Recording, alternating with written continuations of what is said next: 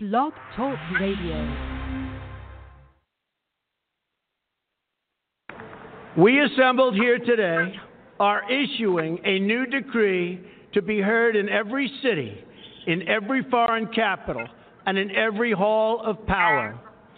From this day forward, a new vision will govern our land. From this day forward, it's going to be only America first. America first.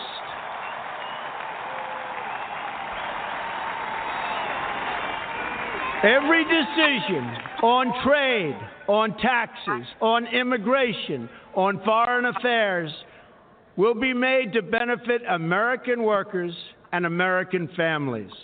We must protect our borders from the ravages of other countries making our products, stealing our companies, and destroying our jobs.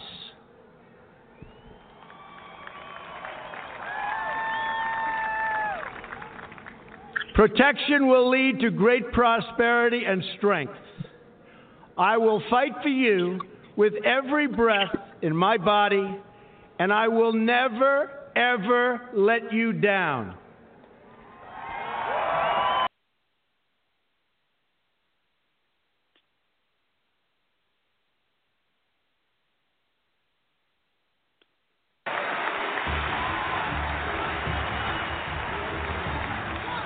I am your voice. So to every parent who dreams for their child, and every child who dreams for their future, I say these words to you tonight. I am with you, I will fight for you, and I will win for you.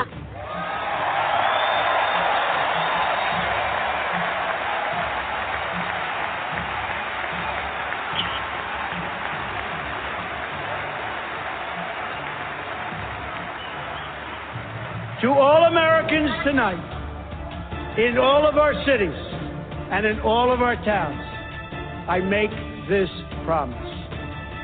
We will make America strong again. We will make America proud again.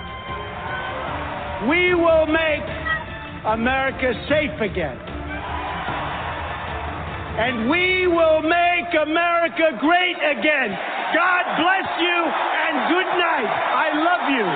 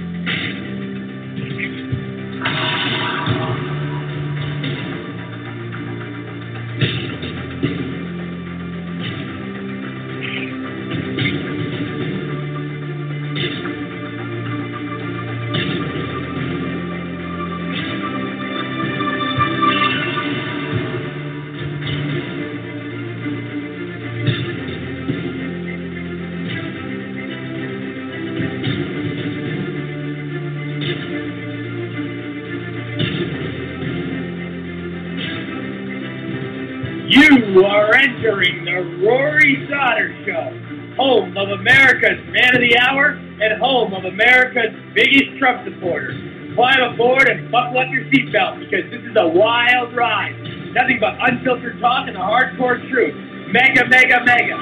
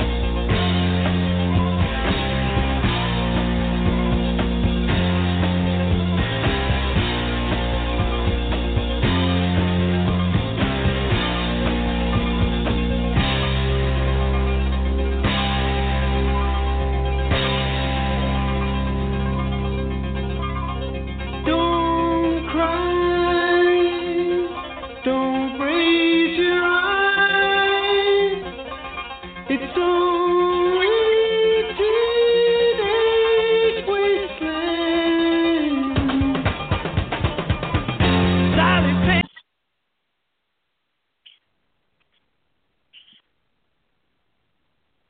Here we go. Here we go.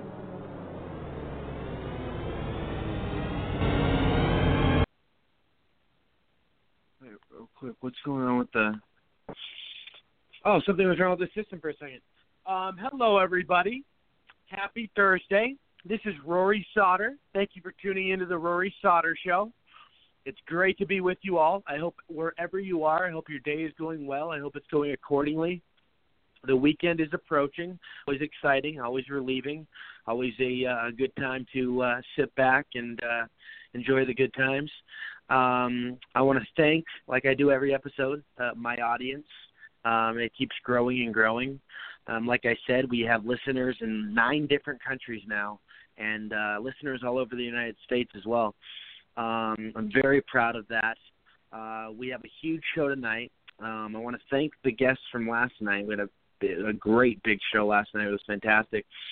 Tonight we will have oil and natural gas investor, radical Islam expert, foreign policy analysis, best-selling author, entrepreneur, and contributor to Daily Caller, Clash Daily, Live Set, Daily Surge, and The Hill, Dan Perkins. And I believe he's on the line with us right now. How are you, buddy? I'm fine, thank you. Roy? And I believe my co-host Josh is on the line. How are you, Josh? How's it going? Doing real well. Excellent. I'm glad to have you all here. Anybody listening, please visit thedonaldjtrumpstore.com. Again, that's thedonaldjtrumpstore.com. And also visit RorySauter.tv and getyourappbuilt.com. Again, that's getyourappbuilt.com. I want to get to the headline topic, and Dan and Josh, Peter Strzok, what a goofball. What a, piece of work that guy is, I'll tell you. We saw him on Capitol Hill make a complete, the guy is pleading the fifth. He's playing games. He's denying. I do want to play some clips. Bear with me real quick of Peter Strzok. He does it, and real quick, Dan, he the whole time today, and he was in total denial. There was no accountability. There was no responsibility. There was nothing achieved. It was political theater. There were a few, of the people that ripped into him and, got some stuff out of him. And, and just us hearing about how they turned Hillary Clinton from, gross negligence, which is a crime, to extremely careless so she wouldn't be charged. All the revelations that are coming out. Can you believe this? Yeah, and as you know, Roy, I tend to sometimes go not with the flow. So right. I'm not going to go with the flow tonight. I'm going to. I think you'll be pleased with what I'm about to say, but I don't think anybody else is saying this, at least so far. I have to tell you, in watching the highlights and watching some of the live testimony, yeah, I could never be more proud of being a Republican than I am right. tonight. Because of the denial, just all the ignorance and no, that's not the issue. No, it has nothing to do with it. Okay. What we have seen that we have not seen, I can't tell you how long, decades. We saw the leadership of the Republican Party jump down the throat of the witnesses. But what was more important, the leadership, the two chairmen, and the leadership of the Republican Party jumped down the throats of the Democrats who were trying to take control, and they didn't give it up. No, they all didn't. demonstrated that they have a backbone. And what we have been missing from the Republican Party for a long time is both a president and congressional leaders with a spine. And what you saw today was not only did the two co-chairs, but deep into the rank and file members, Louis Gomez. I mean, his attack on Strzok about lying to his wife and chastising him in his immoral behavior, along with the woman Paige, her immoral. I just sat there and watched it, and I listened to what was being said, and his taking the fifth, and the FBI counsel won't allow him to talk, and all that crap. But when I saw Trey Gowdy go after him, when I saw the chairman go after the ranking member on the Democratic Party about point of order and saying to him, there is no order, there is no point. And the Democrat pushed again, and the Republican pushed back again. I mean, it was amazing, and I gotta believe, out in the hinterlands, there were a lot of Republican supporters of Donald Trump who were absolutely just cheering for the way that the Republican leadership and many of the Republican congressmen said, enough, no more. And I'm not going to put up with this crap. And so, to me, that was more important than what he didn't say. It's the fact that the Republicans, for the first time in my memory, and I'm 73 in 2 weeks, had a backbone. Right. Oh, you're absolutely right, 100%. And it's one of those things where, for so long, and we know the corruption and the dirt and the different slimy deals that are made in Washington. I mean, this, for the longest time, my strong belief was this was political theater for a long time. I think a lot of these Republicans were on the inside with these Democrats, in bed with them, and they weren't. We saw they weren't doing much at all. They had the majority. What did they do with it? They didn't utilize it properly. I mean, look what they had the majority under Obama, and they couldn't even do much. They didn't work nearly as hard as they should have. Do you agree? Yeah. I mean, you saw. I don't know whether you saw it today, but on Fox News, Judge Napolitano said he was disappointed in the president's pick for Supreme Court because he was a Washington insider. And I just had a real problem with Napolitano and what he was characterizing. This man, go ahead, Dan, and then I'm going to say something. Go ahead. Sure. What he basically did, what this judicial nominee was able to accomplish, he worked within the Beltway. He worked for 12 years or 13 years, and he had 300 reports, opinions that were published. And what did the deep state do yesterday? Maybe you missed it. Maybe you didn't see it. Mr. Rosenstein, the Assistant Attorney General, what did he? Yep. He's called in state's attorneys from all over the country to begin to go over the 300. What is the Justice Department or the FBI trying to do the job of the Senate to investigate and vet? Nobody talked about that last night. It was perfectly acceptable.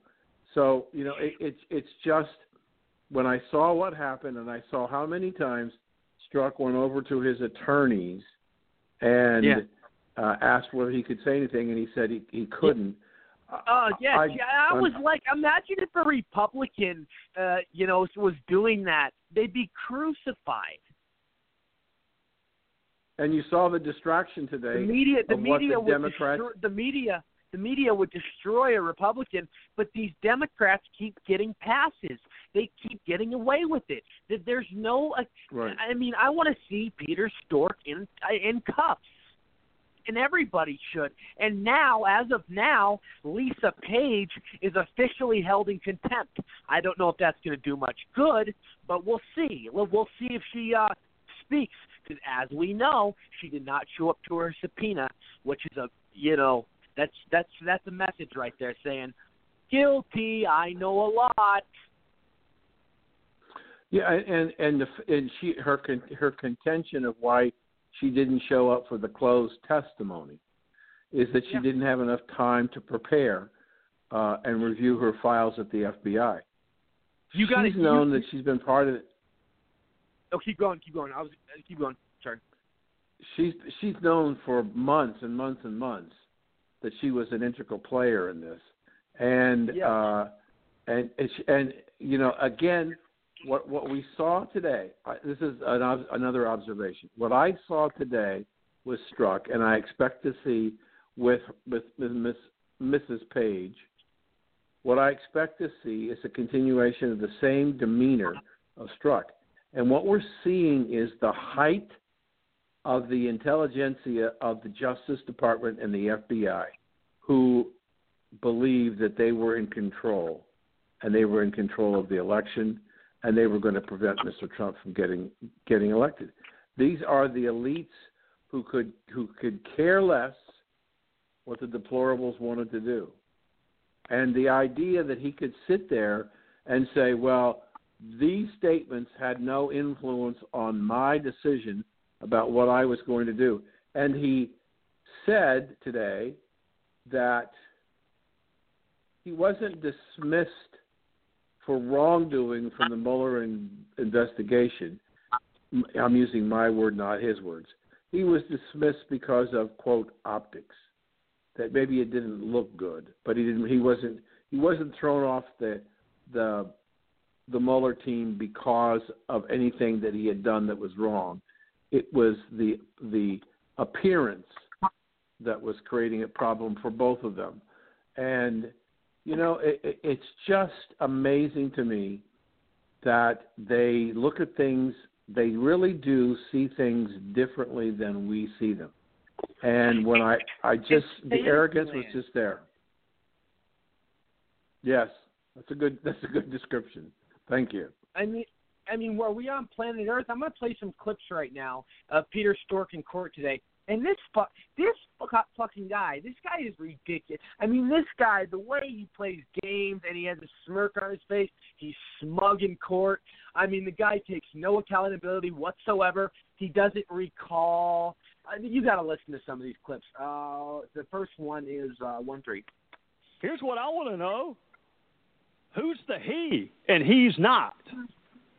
He is then candidate Trump. So when you said, no, Donald Trump's not, in connection with the question going to become president,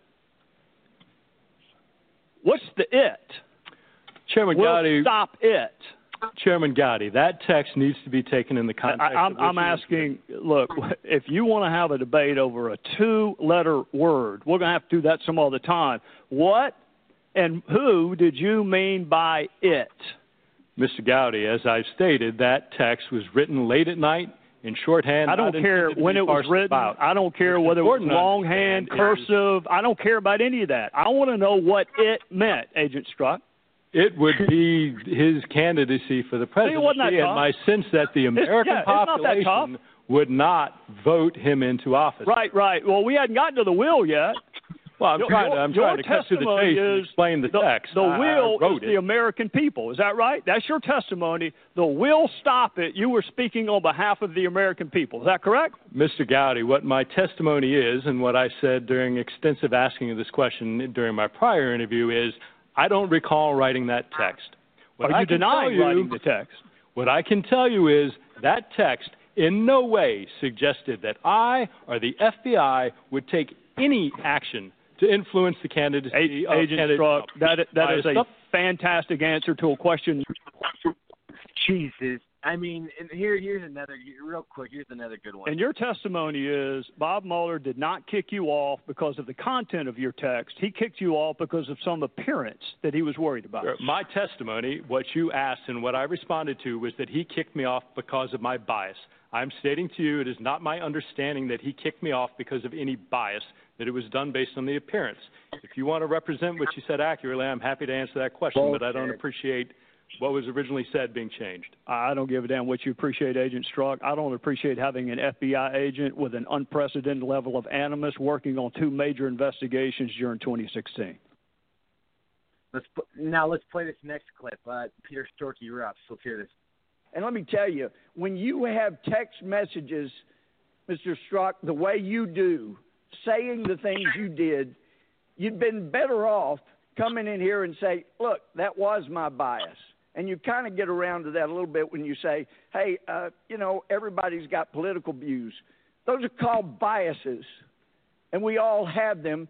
And you have come in here and said, I had no bias. And you do it with a straight face. And I watched you in the private testimony you gave. And I told some of the other guys, he is really good. He's lying. He knows. We know he's lying. And he could probably pass a polygraph. It's amazing. Mr. Chairman. No, this is my Mr. time. Chairman, I'm sorry. Point of order. This point of order. No. The gentleman will state his point of order. A member of this committee just asserted that this witness, who is under oath and a former agent of the FBI, lied. There is no evidence that. I ask him to withdraw it. I do not withdraw it. He is not a member of Congress. It's not a violation of the rule. And just as you have been expressing bias through your members about what a hero there is not a single person on this committee who has ever characterized a witness gentleman as from lying. Rhode Island. Gentleman, it's my time. That's a disgrace. Gentleman from Rhode Island will suspend. No, the disgrace Mr. is what this man has done. The gentleman from justice. Texas will suspend for a moment. There is the disgrace. And it won't be recaptured anytime soon because of the damage you've done to the justice system. And I've talked to FBI agents around the country. You've embarrassed them. You've embarrassed yourself. And I can't help but wonder when I see you looking there with a little smirk, how many times did you look so innocent into your wife's eye and lie to her about Lisa? Mr. Chairman, this is outrageous. The credibility of a witness Shame is on always you, an issue. Mr. Chairman, please, there's Have you Mr. Chairman, this is intolerable harassment of the witness. What's wrong with that? You need your medication. Jesus Christ. I mean, I watched some of the clips today, and I watched, a lot of it on TV. But it erupted. These people went nuts. I mean, they wanted each other's faces. I mean, it got a little heated at times. Don't you just love that? Do you understand now what I said when I said at the beginning of this program why I was proud to be a Republican? Because I found a bunch of Republicans that have backbones and has stood up and took the Democrats on toe to toe. They didn't back down. Josh, go ahead. Yeah.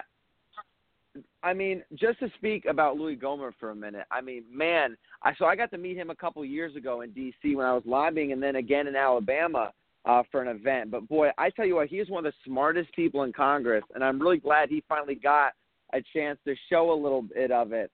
But he is. I tell you what, he is. The funny thing is, he's one of the smartest, but he's also one of the most, quiet. Not necessarily quiet, but he's not very brash like that. But you could tell he was very. Not only was he concerned, but he knew what he was talking about, and he was so bothered by all the information that's come out about Stork, he couldn't hold it in anymore, and he kind of went off on him. And I mean, it was beautiful. And the Democrats, as they may, tried to stop him from saying it, but they couldn't. I just love listening to Gohmert. He's fantastic, as well as Jim Jordan and Trey Gowdy also. Jim Jordan brought up David Corn, which I thought was really good, and obviously Stork refused to answer any questions regarding that. I mean, it was, even though I don't believe that most likely there won't be any indictments from this, it sure was good to make Stork look like an idiot. I mean, the whole time he did. But I want to go ahead, Dan. I just want to disagree with one point you just made. on Josh. Sure. On Josh's point. He's still under investigation under the Inspector General, and so he may in fact be indicted, not by Congress, by the FBI and the Justice Department.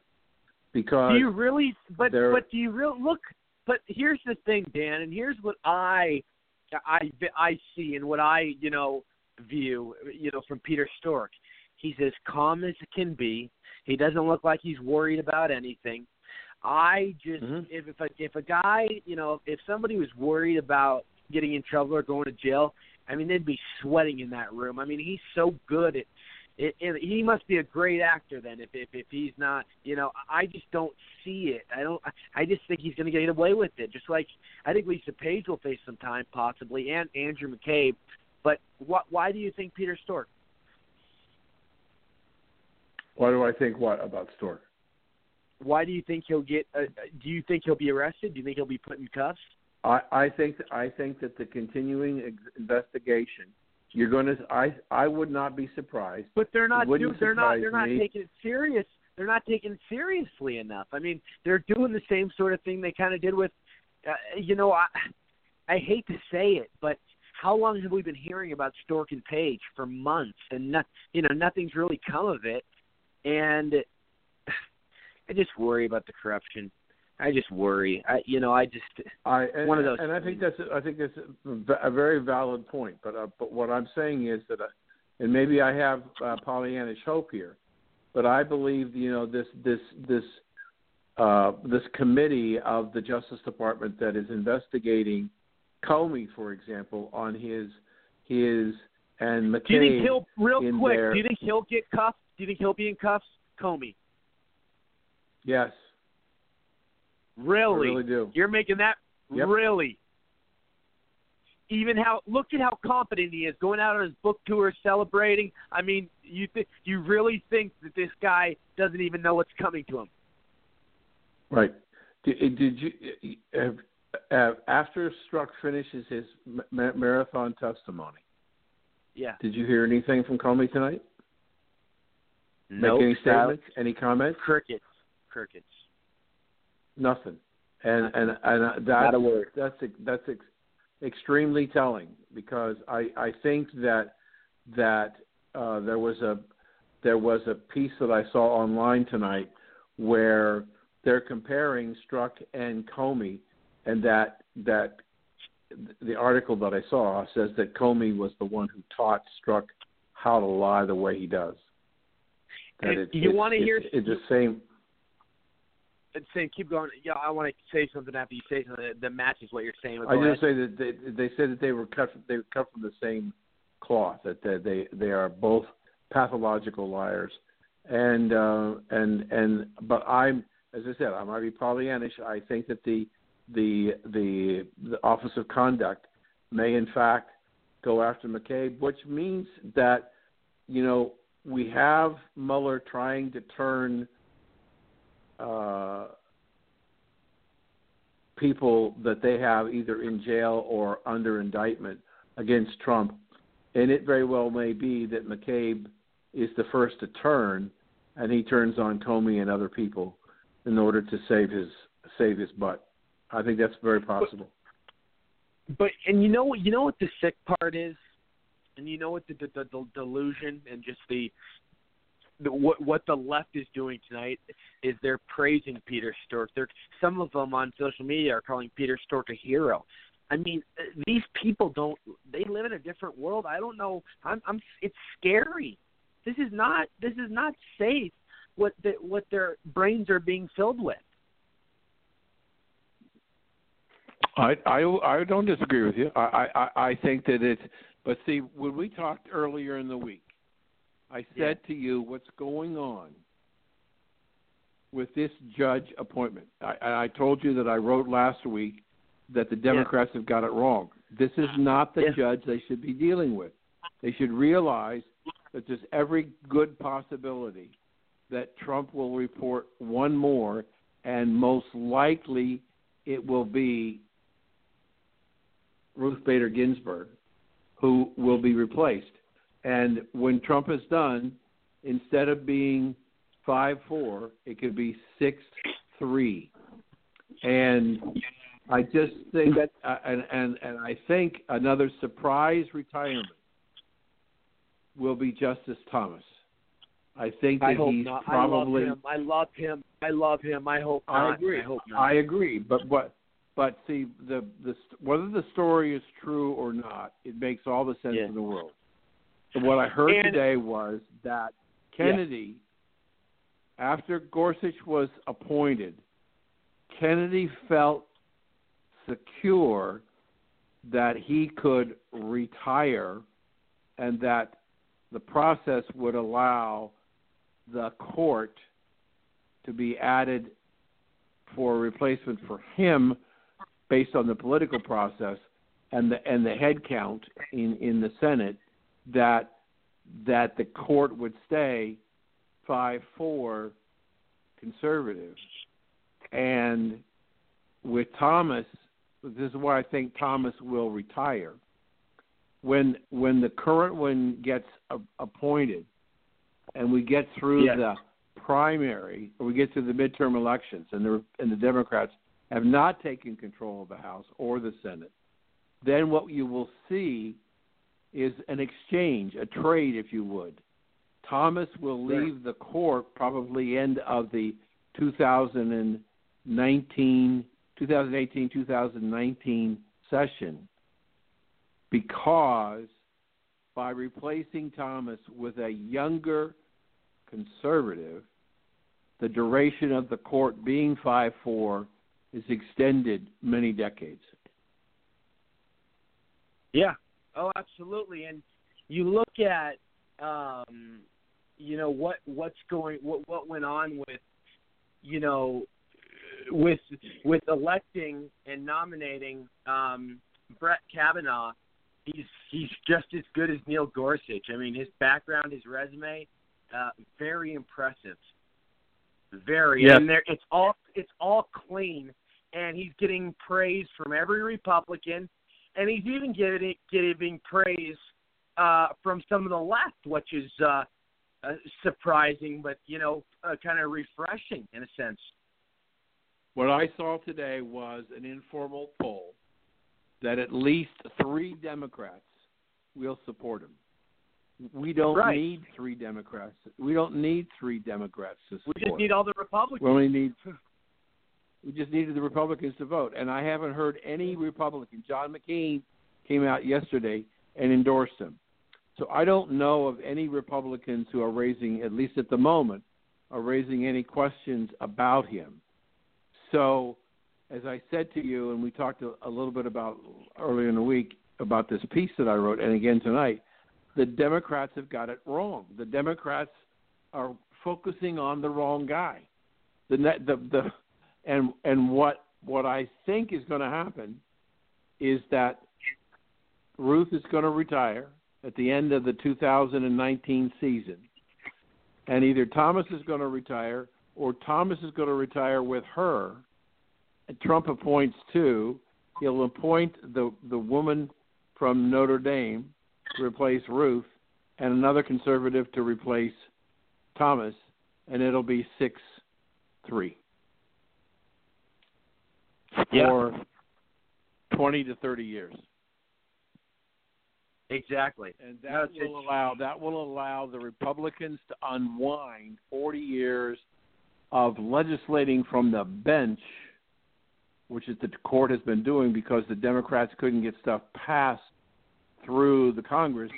They went to the courts and legislation to the bench. That'll stop. Yeah. And now what about, what baffles me? I want to get Josh's thoughts real quick, and then I want to talk about something. Go ahead, Josh. Yeah, I mean, boy, honestly, Rory, I really don't have a whole lot more to say about this, so I'm gonna divert to you and then go after you. Okay. So something that is kind of puzzling to me and kind of makes me wonder is the Democrats want to they want Steve Bannon to be subpoenaed. Why do they want Steve Bannon to be subpoenaed? This is getting, you know what? Steve Bannon, I don't think is going to give them much. You know, he's not really much of a talker. What are your thoughts, Dan? Well, that's a good observation because I was going to talk about that, but you beat me to the punch. But that's okay. That was all tactics. What the Democrats were trying to do is they were trying to change the agenda away from Strzok, and so that they decided they wanted to bring up this contempt of Congress situation for Bannon, who at the time he was called to testify used executive privilege, but he's no longer an executive in the administration. He's now a private citizen, and he's been a private citizen for some time, but it was all specifically designed by the Democratic Party to, I'll prove another point, but it was all designed to disrupt and distract the Republicans off of their agenda. And this is why I said it was important, because the Republicans didn't go off of the agenda. They continued to put the pressure on Strzok. The other point that I wanted to make is that if you watch the early part of the hearing at all, after Gowdy was talking and the chairman was talking, the ranking minority member was trying to make a point of order. And I thought it was unusual that he had a scripted point of order. In other words, he already knew that he was simply looking for the opportunity to raise a point of order, to read his document about what he wanted to say. He was just looking for an opening to say it. That's what we saw a lot happen today with the Democrats, is that they were trying to raise points of order to challenge, disrupt the hearing, and to distract and intimidate the committee leadership, but they failed. The committee leadership did not. I mean, if you listen to Trey Gowdy today, I mean, this guy was on fire. He wasn't taking any crap from anybody. And and as I said, I hate to come back to it again, but we had Republicans with a spine, a very unusual thing to happen in the federal. That we have Republicans with a spine, and I just think it's a wonderful thing to watch, to see how the Democrats are squirming, knowing they got a serious problem, and they're trying to distract their way out of the problem, and it's not going to happen. Oh, absolutely. I mean, you know, they're in such a hole, and it's such a tarnished party. It's gone so far left that it's communism. I mean, there's people leaving the Democratic Party because it's not the Democratic Party that they once knew. It's not the JFK days. It's not the days of the conservative Democrat. You know, it's all about socialism, and it's sickening. I mean, their message is free, free, free, free, entitlement, entitlement, entitlement. It's got to stop. It's got to end. So you said hey, Dan, I had a question, if you don't mind. Yeah. Sure. Dan, yeah. or me? So I was kind of for both of you, but Dan first, and then Rory. I know you'll have something you want to say on it. I just was curious.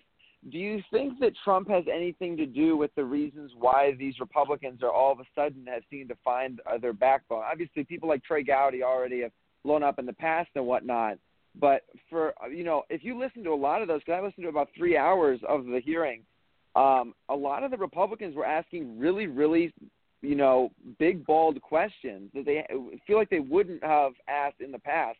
Do you think that Trump had really anything, the way that Trump has handled himself had anything to do with that? Absolutely. Absolutely. The President of the United States is by default the head of the party. So if Barack Obama, when he was President of the United States, he was head of the Democratic Party. Donald Trump is head of the Republican Party. Now, there are people in the Republican Party who initially, rhinos, anti-Trumpers, who were opposed to him, and he won anyway. What's happening is that they have now they've gotten comfortable. I know this sounds terrible to say it this way, but there are elected representatives in Congress who've gotten comfortable of taking the same strategy that Mr. Trump is taking, and it's all in the book. Read the book, Art of the Deal. They're beginning to understand Great book. that what Mr. Trump is doing best business book works. of all time. It works. Yeah, absolutely. And here's the thing about that. I'm glad you brought that up, and I'm going to answer Josh's question in a second. But I'm glad you brought up the art of the deal, because what Trump is doing, he's utilizing the art of the deal in a lot of his negotiations and amazing, promises that he's delivered on. He is living the art of the deal. I mean, it's basically, it's him.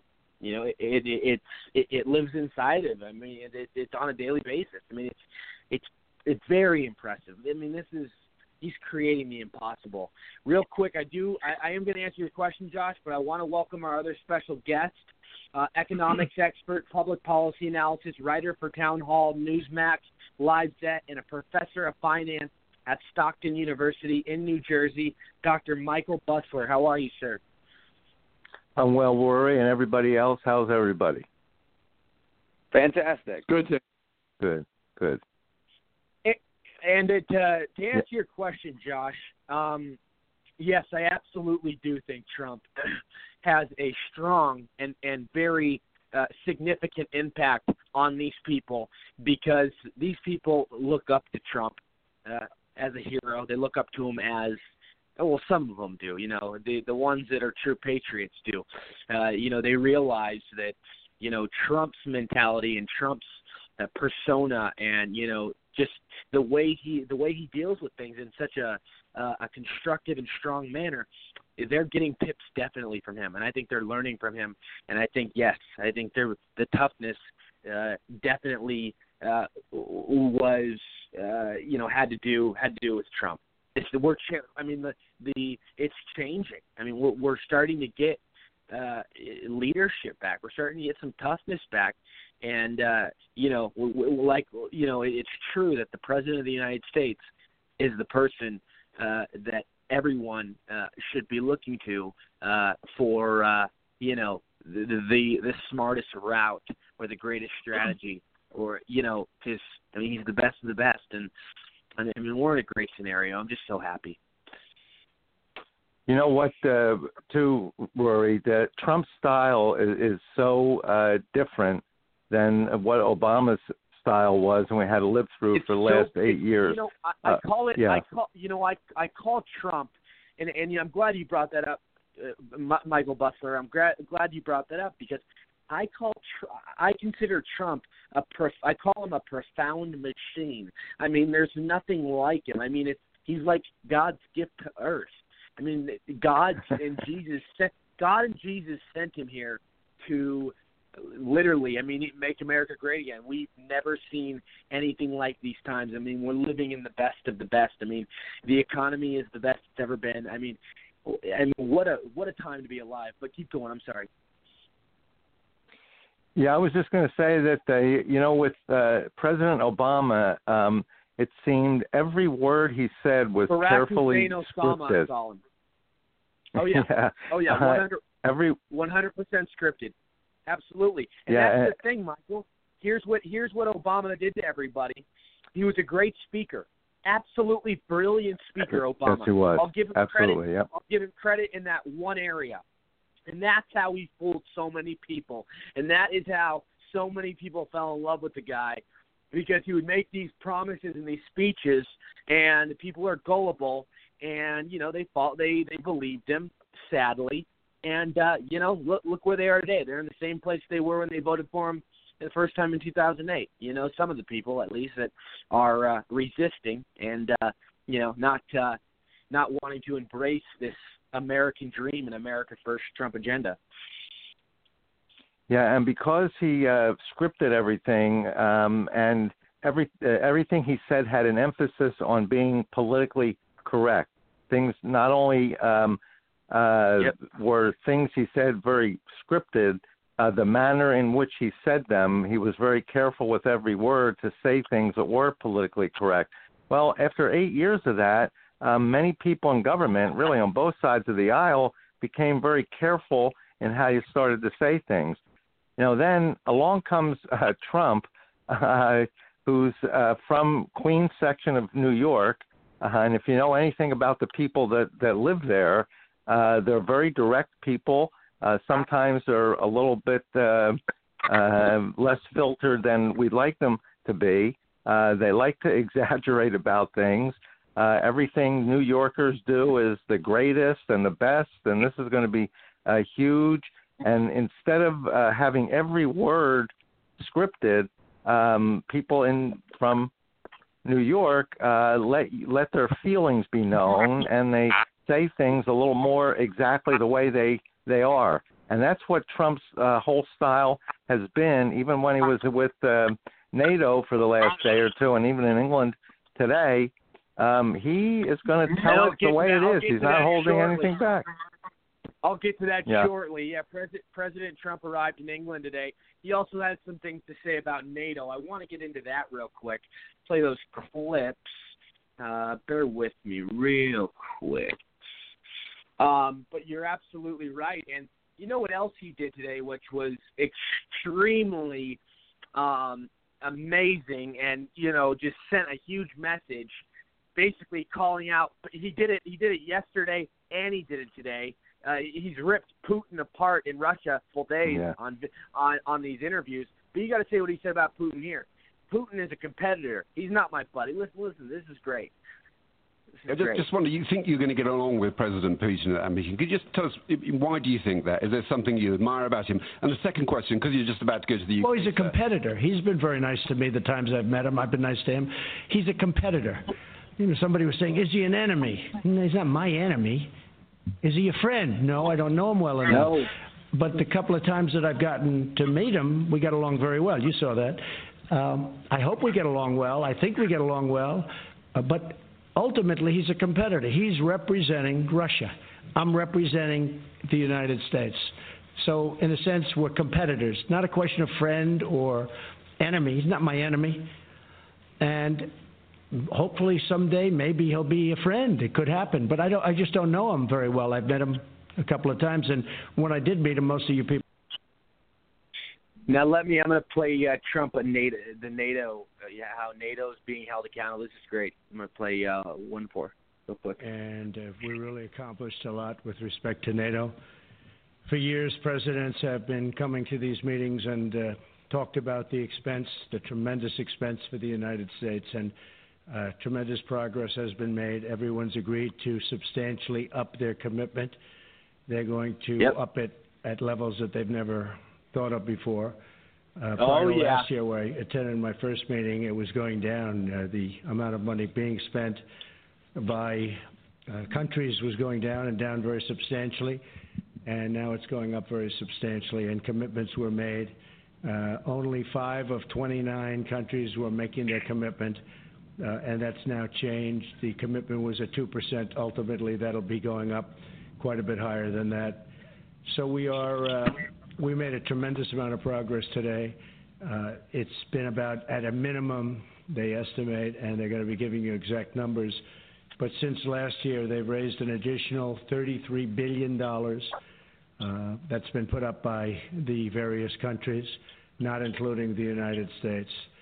And the United States commitment to NATO is very strong, remains very strong, but primarily because everyone, the spirit they have, the amount of money they're willing to spend, the additional money that they will be putting up has been really, really amazing to see it. To see the level of spirit in that room is incredible.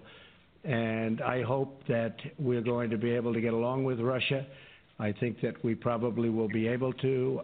The people in the room think so, but they really stepped up their commitment and stepped it up like they never have before. So we took in an additional 33. The number could actually be higher than 40 when they give you the final number. The Secretary General Stoltenberg will be giving those numbers sometime today, probably in his concluding press statement. But we are doing numbers like they've never done before or ever seen before, and you'll be seeing that, and I guess you'll be hearing that a little bit later. So there you have it. God, I love this president. I love mega all day, mega all night. I mean, it's mega 24/7. It's all this winning. And when he campaigned, I've been with him since day one. I've been with him since he said, I am officially running for president of the United States. And he walked down that escalator, and I knew he was going to win. And I knew the winning was never going to stop. And he was right. Roy, let me make an observation if I can, since I have to get off here pretty quick. Yeah. I think one of the things that we're losing sight of, and it's not specifically in the art of the deal. It is about him as a person. There are leaders in the Democratic Party and some people in the Republican Party who don't understand how fast Mr. Trump processes a problem and comes up with a solution. And so they were criticizing Mr. Trump early in the week because he doesn't understand NATO. It's been around for a gazillion years, and many presidents have come and worked out whatever. They don't understand whether it's 3 hours he spent with Kim or 5 hours with NATO or the G7. He walks into the meeting in command of the facts, knows what he wants to get done because he's made the decision, what he thinks is the right thing that needs to be done, says it, instructs his people to go do it, and moves on. Right. He doesn't take months and years to figure out a solution to the problem. He gets his best advice, then he sits down, uses his own intellect, and makes a decision. And what we don't understand is that bureaucracies take forever to make decisions. Trump is not a bureaucrat. He is a man who is used to making decisions all of his life and makes them based on experience, his guts, whatever. We don't understand. We are still uncomfortable with his style because many Americans do not understand his style. Yeah, that's if I can add, that's exactly right. We've always had. Yeah, I was going to say we've always had someone who, as president, who was a politician, and we're right that politicians they see what could be a problem. They consult their advisors. They talk to the other side and see what they want to do. You convene a summit. Years go by, and who knows if these problems get solved. The point is that President Trump is a business person. A business person will see a problem, confront the problem, look at all the options, pick the best options, implement it, and move on to the next problem. Business people don't wait around. Their businesses can't afford it. You can't wait around and let problems fester and turn into something that's going to impact the bottom line and hurt the business. Business people will confront problems immediately. Again, look at the options, solve them, move forward, and that's exactly what President Trump is doing. And you're right. There are people just are not used to politicians confronting this. They're used to politicians coming up to very serious problems and, hey, if it's too tough, let's just kick the can down the road. We'll let the next person coming in as president, let them worry about it. Well, President Trump says the next person is here. I'm not kicking the can down the road on anything when it comes to dealing with North Korea, when it comes to the U.S. contributing too much money to NATO, when it comes to U.S. contributing too much money to the UN, when it comes to Americans being overtaxed, when it comes to a bad health care system, when it comes to an immigration system that needs to be fixed. President Trump tries to create a sense of urgency. That's what all these tariffs are about. Create a sense of urgency, bring people to the table, and let's get these problems solved not kick the can down the road. You're absolutely right, and well said. Wow, bravo. Thank you. Josh, Dan, I want you. I know you have to go soon, but Dan, I want you to add on to that if you have anything. Well, I agree with him. I was trying to make the point before he spoke is that I wrote a piece about North Korea and Donald Trump, and it wasn't really about North Korea. I said in the piece that Donald Trump is the most uniquely qualified man to hold the office of president, to negotiate terms, and it's because he's a businessman. If you look at Lyndon Johnson, John Kennedy, Richard Nixon, and Ronald Reagan, they all had disasters with their first summit meetings. Trump is not. And so what I'm saying is when you work on a global stage the way Mr. Trump has, and he's worked with leaders all over the world to get his golf courses, hotels, office buildings, get them all built and developed. He had a world presence that John Kennedy and Johnson and the rest of them, including Richard Nixon, never had. He walked into the office. He had been training for all of his life to be the chief executive officer of the United States of America Incorporated. Oh, yeah.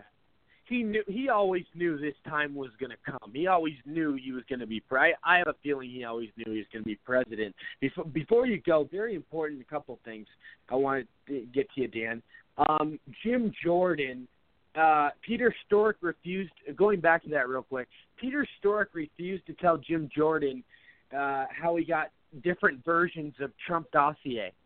That's pretty frightening. Agreed, and it again. What I don't understand, I've used all the gray matter I can on this subject, and I still can't come up with a rationale. What I don't understand in this whole situation, why nobody is not marching around in an orange jumpsuit from Justice and Treasury. I don't understand that, and Me neither. Why do we have an attorney? Why we have an attorney general who isn't going out and indicting people? We let Mueller go to the court and ask a court order to revoke Manafort's bail and put him in solitary confinement. Yeah, this is not a man who's murdered a bunch of people. He's worked for many presidents. Why didn't they get it? Why didn't they get him years ago? He's worked for many presidents. He's worked for many people. He's very popular. But it's all about Trump. They want to get to Trump. And so it's another example of what's going on in the Justice Department and the FBI is that there's something, and I don't know what it is. It's very frustrating for me. I don't know what it is. And you've been doing this a long time. You've been doing this a long time, investigating, doing reports out of Washington, D.C. You know the inside. I mean, you know the scoop. You're always on top of things. Well, I appreciate that. This is one that's got me baffled, and I keep digging and digging and digging, and I haven't found it yet. But I'm not giving up. What else can you do? I do for you before I have to leave. Before you leave, I want to ask, and everybody probably wants to talk about this. Let's talk about the nice letter that President Trump received from Mr. Kim Jong-un today. And I'm going to read it. Your Excellency, Mr. President, the significant first meeting with Your Excellency and the joint statement that we signed together in Singapore 24 days ago was indeed the start of a meaningful journey. I deeply appreciate the energetic and extraordinary efforts made by Your Excellency, Mr. President, for the improvement of relations between the two countries and the faithful implementation of the joint statement. I firmly believe all the strong will, sincere efforts, and unique approach of myself and Your Excellency, Mr. President, aimed at opening up a new future between the DPRK and the U.S. will surely come to fruition. wishing that the invariable trust and confidence in Your Excellency, Mr. President, will be further strengthened in the future process of taking practical actions. I extend my conviction that the epochal progress in promoting the DPRK-U.S. relations will bring our next meeting forward. Signed, Kim Jong-un. Very nice. So why do you think that happened, Roy? Because of Trump, Kim Jong-un is seeing a guy that is not messing around. He's seeing a guy that's giving him opportunity. He sees a guy that is, somebody that you can get along with as long as you play fair. And I think, and we all know what Kim wants for his country. We all know that he wants that vacation, that luxury paradise that Trump presented to him. I mean, all the opportunities and offers and, routes he could go, if he did deals with the U.S., and that's what he wants. And we see that. It's visible. But the liberal media wants to deny it, of course. So I'm going to... Yeah, I'm sorry. Dan, go ahead. As I've said to you now on this show already, I'm going to go a different direction. Okay? Yeah. North Korea, after Pompeo left, North Korea, unnamed source, put out a trial balloon about how bad the meetings went. Yeah. And the pushback to Kim was from the White House, Mr. Trump, and other parties. That was the wrong message to send. So he realized he made a grievous error because, see, the tactic that he did by having a surrogate say, this meeting with Pompeo was a disaster, we're on the brink, yada, yada, yada. That's the way the Kim family has functioned for 3 generations dealing with American presidents. And I'm sure there was another letter that we didn't hear about from Mr. Trump to Mr. Kim. I don't like what you're saying. They got the pushback, and they weren't expecting the pushback. They were expecting him to fold like a cheap suit. He didn't. He pushed back.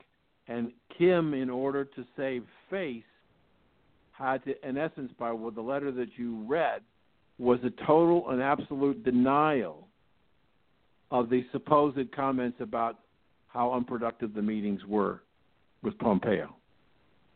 So you think it's nasty right now between the two?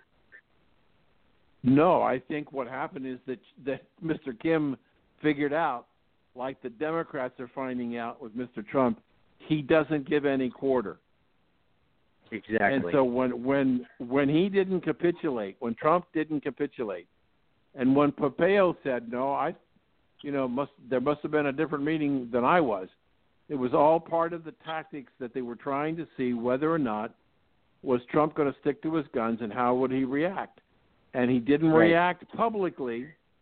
He just said a very firm message to Mr. Kim. Yeah. That's unacceptable behavior. And what did Mr. Kim do?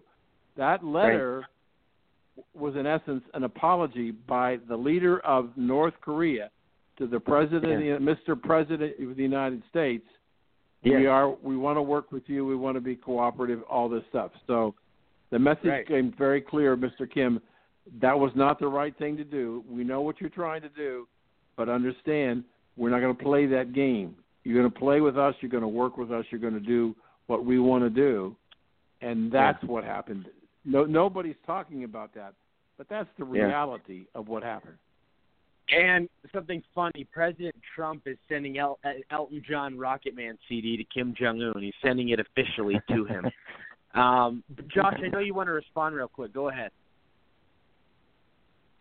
Yeah, and Dan, I don't know if you have to go. I don't want to keep you here in the lingo, but boy, I tell you what, I think you're 100% right, Dan, with talking about North Korea, like you said, has done this in the past, and basically they were trying to antagonize and look for a public response from President Trump trying to, get underneath his skin publicly. Call his bluff. And, yeah, and I think obviously we don't have any proof of this, but I think that definitely makes sense with what North Korea has done in the past. And, boy, if the story you said, did go down, huge props to Trump. And that's just another check mark in his book of, successes.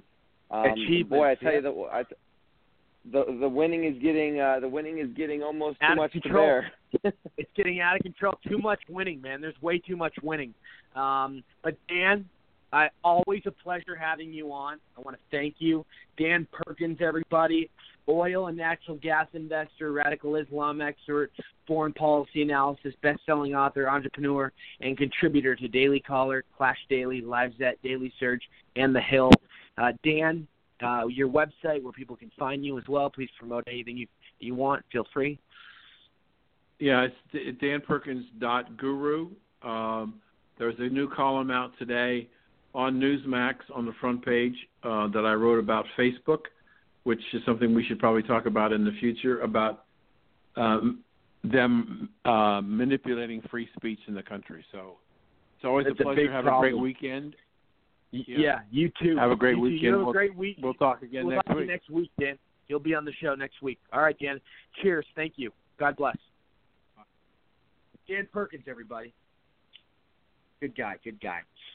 Michael Bustler, are you still there, buddy?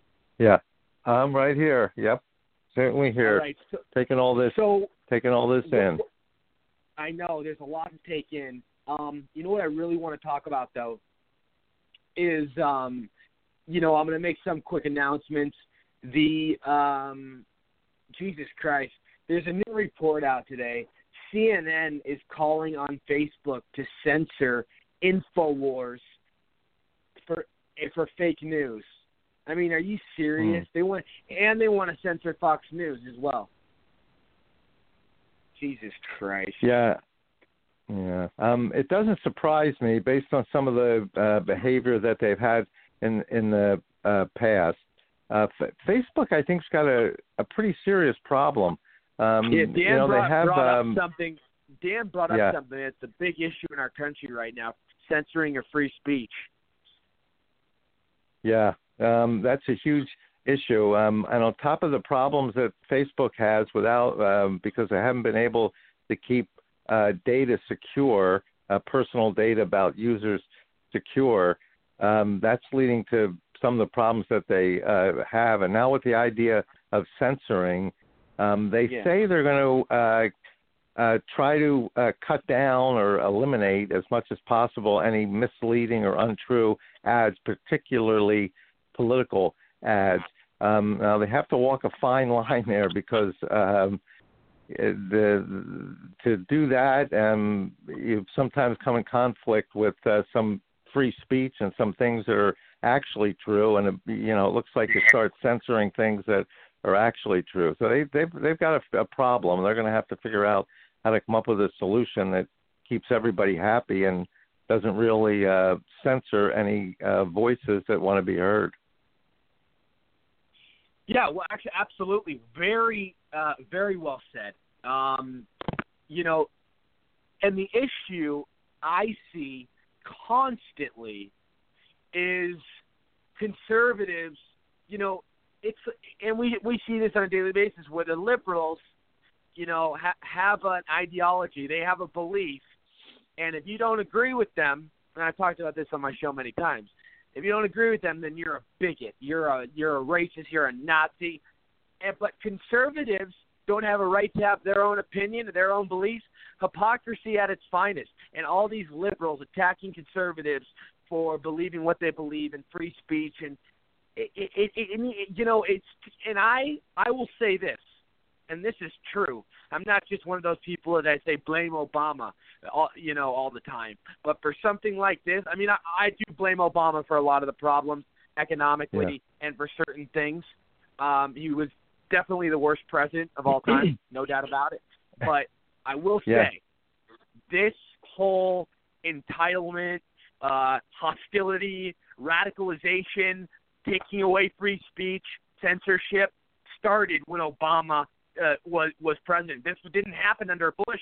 I mean, I know social media was still relatively new when Obama came in, but Obama created this atmosphere. Obama created these animals that are attacking us humans. And, I mean, you've seen the kind of people that Obama has worked with, like Maxine Waters, that are now calling for attack on Trump supporters wherever you see them.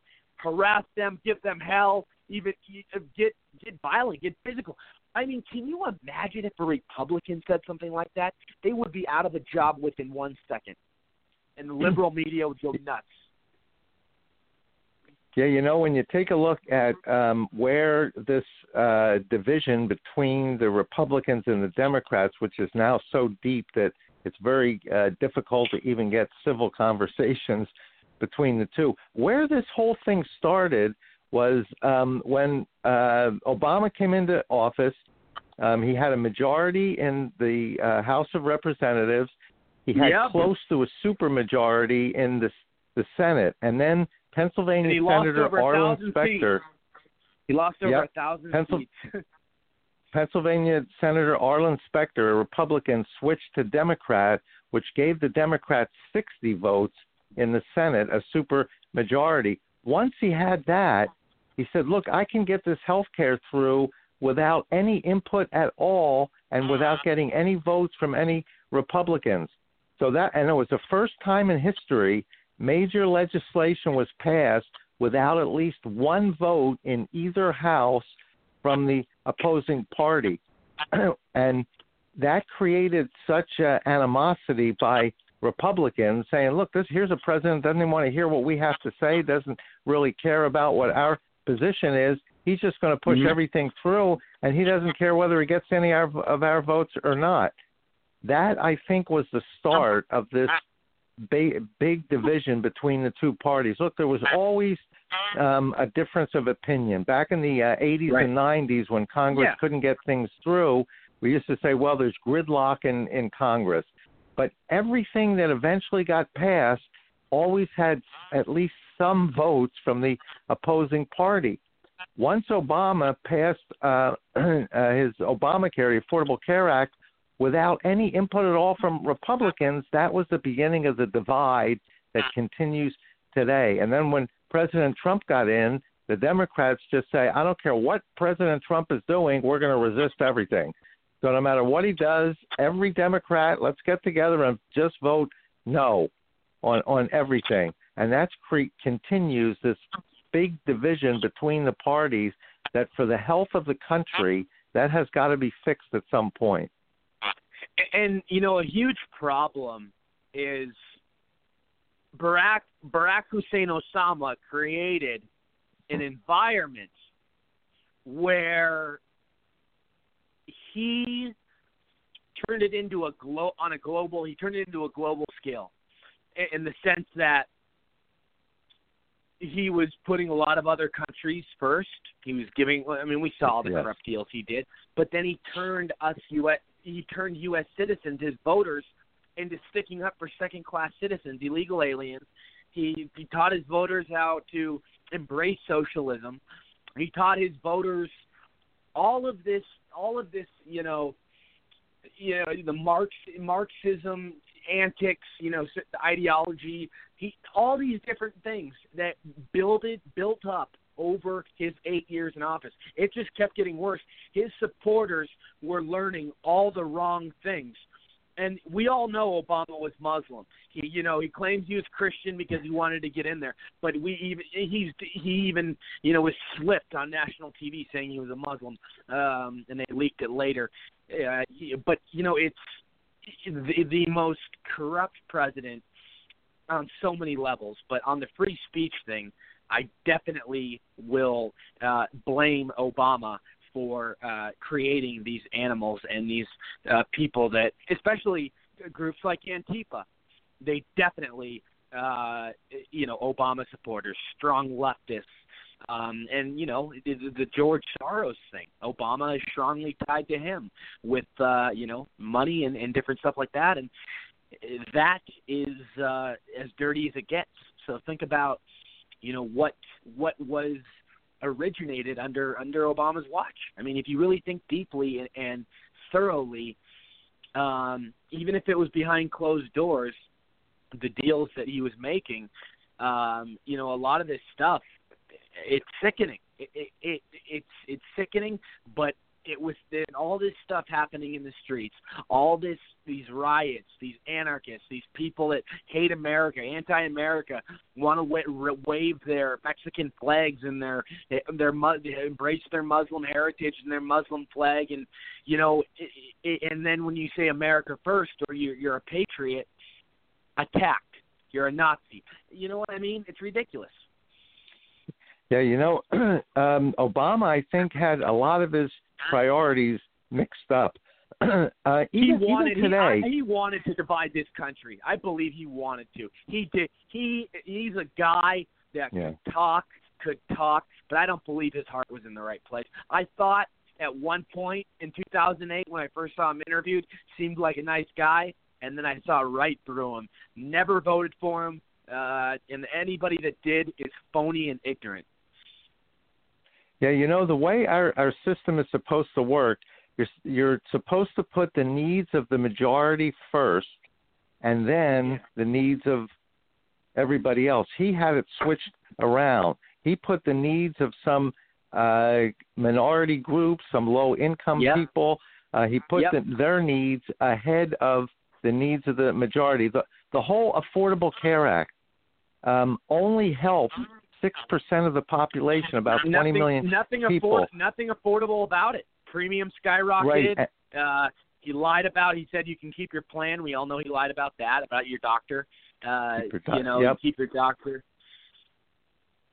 But the whole purpose of the Affordable Care Act was to help about 6% of the population, about 20 million people who didn't have health insurance before. The priority was to get those 20 million covered. Meanwhile, the other almost 300 million of us had to pay for those 20 million. Plus, we had to buy policies that we may not have necessarily wanted, but policies that the Obama administration said you have to buy, and your policy has to cover everything that we feel is needed, whether you decide you needed it or not. Josh, go ahead. Your thoughts. Well said, Mike. Yeah, I mean, you know what? I mean, this all started in 2008, obviously, with Obama and with his campaign, where it came to a point where whatever anyone said, if you said something against Obama while he was ranting, you were a racist. Political correctness. Because you were only saying that. Exactly. You're only saying that because he was black, was basically the idea. And I find it very interesting that, that kind of put Republicans, especially elected officials, in a box where they couldn't say anything for almost 8 years. And the ones that did say something, there's only a couple of instances, like the "you lie" moment from the Wilson from South Carolina. But I mean, there were not many, of those instances. But the thing I realized with, the names switch very fast that Republicans and conservatives get called. And especially with Trump's election, I've noticed this, is that they stick with a specific name that they're calling us, and then they move to something else, and then they move to something else. So at first, Trump was a racist because of what he supposedly, the thing that they misinterpreted, they said against Mexicans. Then he was homophobic. Then, he was Hitler. Then he was, we're all Nazis. Now they've got to the point where they're just yelling shame at people they disagree with.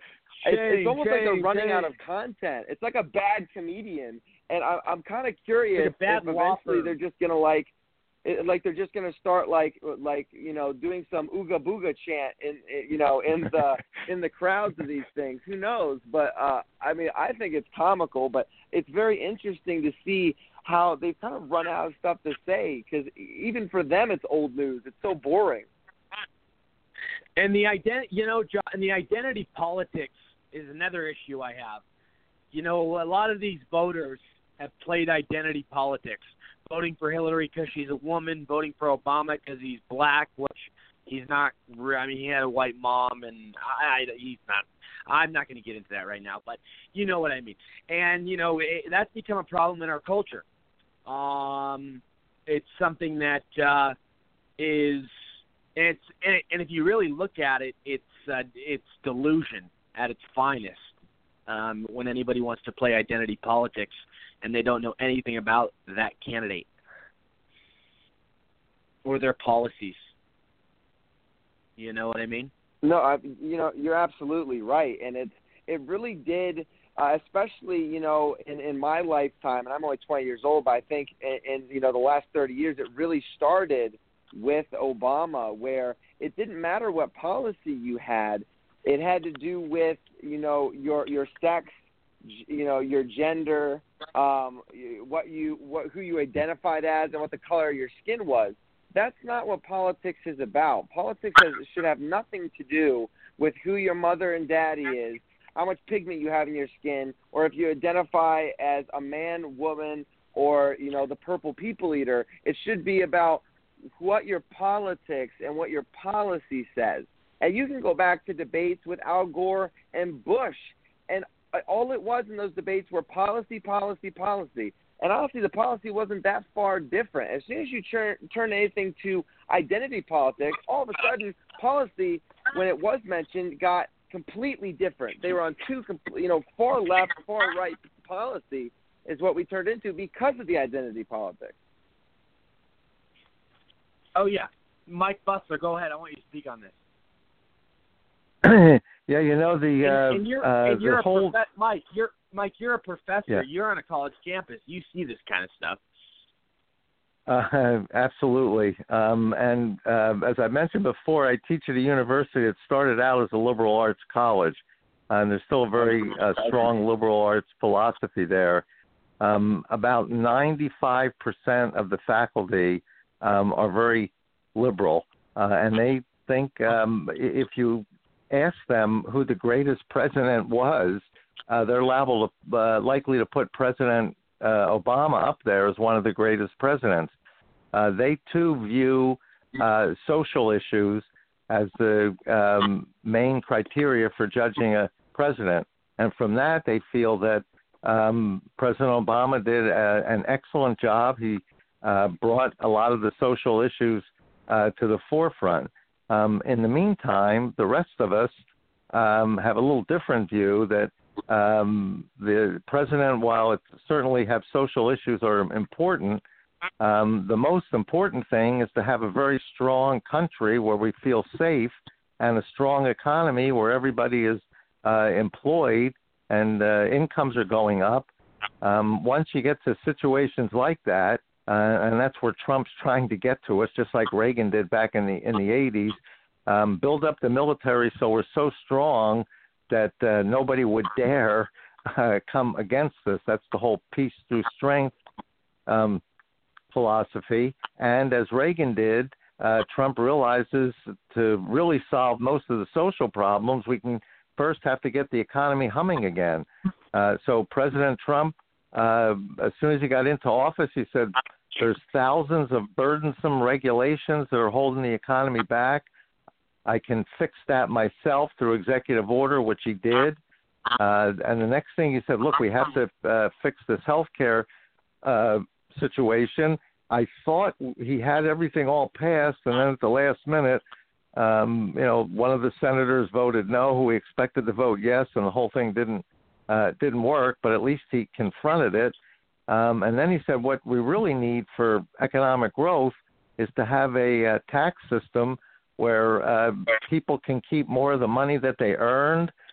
Business should also be able to keep more of the money that they earn so they can give it to employees, stockholders, and more importantly, reinvest it into the economy.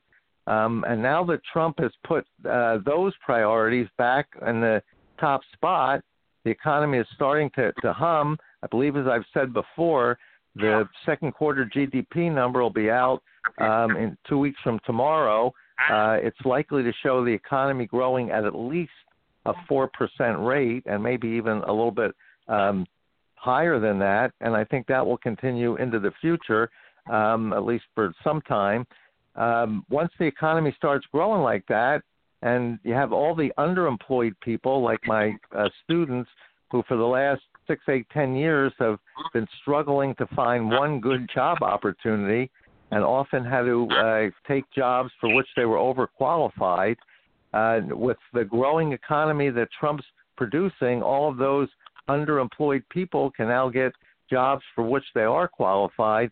That opens up the jobs for people that may have less than a college degree who have dropped out of the labor force in the last 4, 5, 6, 8 years. So all these discouraged workers come back. That means there are fewer people needing food stamps, fewer people needing welfare, more people contributing to the economy and paying taxes.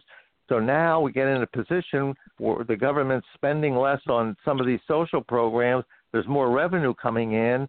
Now we're in a much stronger economic position, and we can tackle some of these social problems. Obama had it exactly backwards. He tried to get the social problems first, and to heck with what happened to the economy, or at least look at that secondary. Trump said, oh, no, it's the other way around. Get the economy moving, get everybody in a strong position, then let's start tackling these social problems. Well, very well said. Josh, go ahead.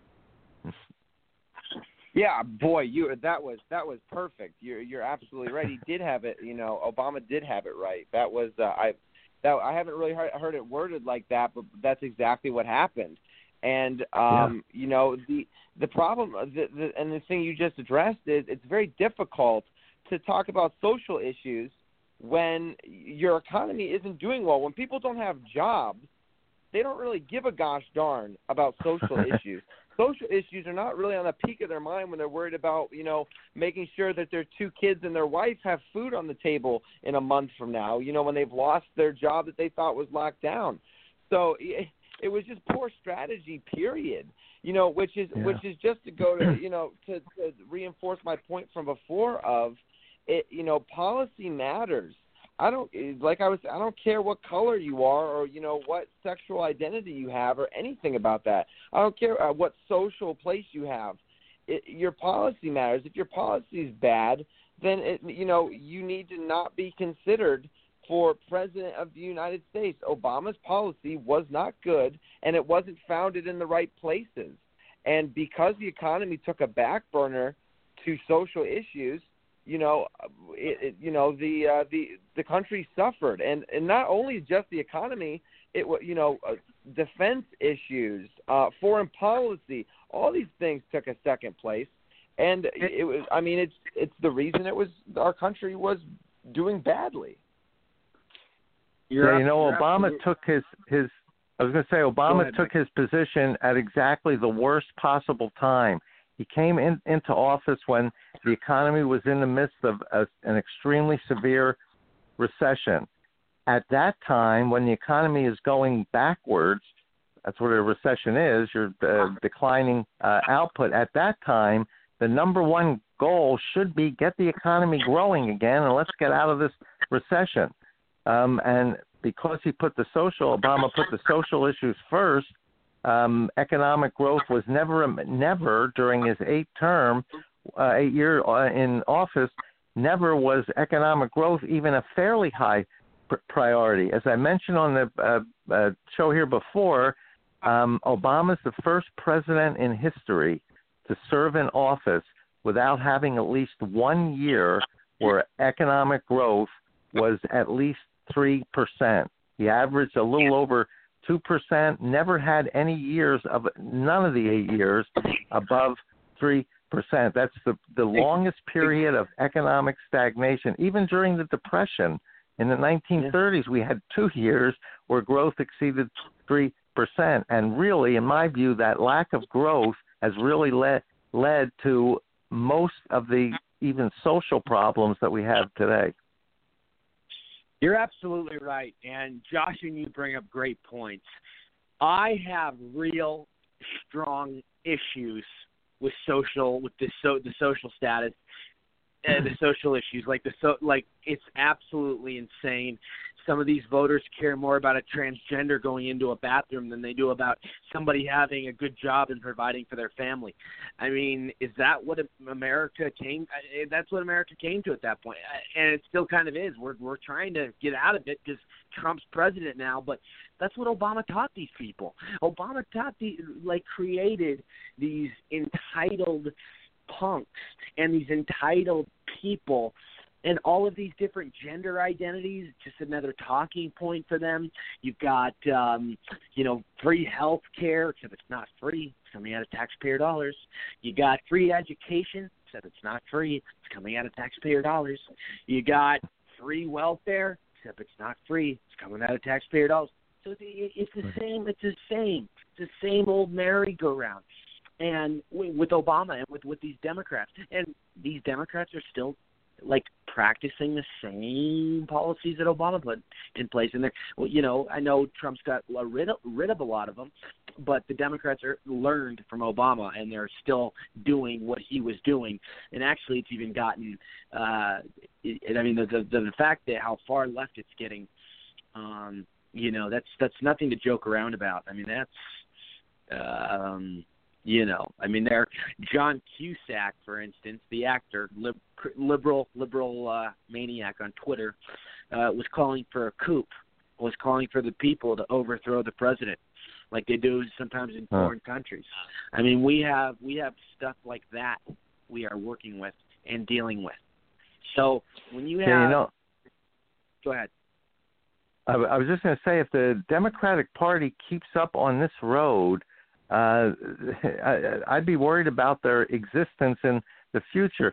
If you take a look at what's happened, when Obama ran in 2008, there was a big backlash against President Bush.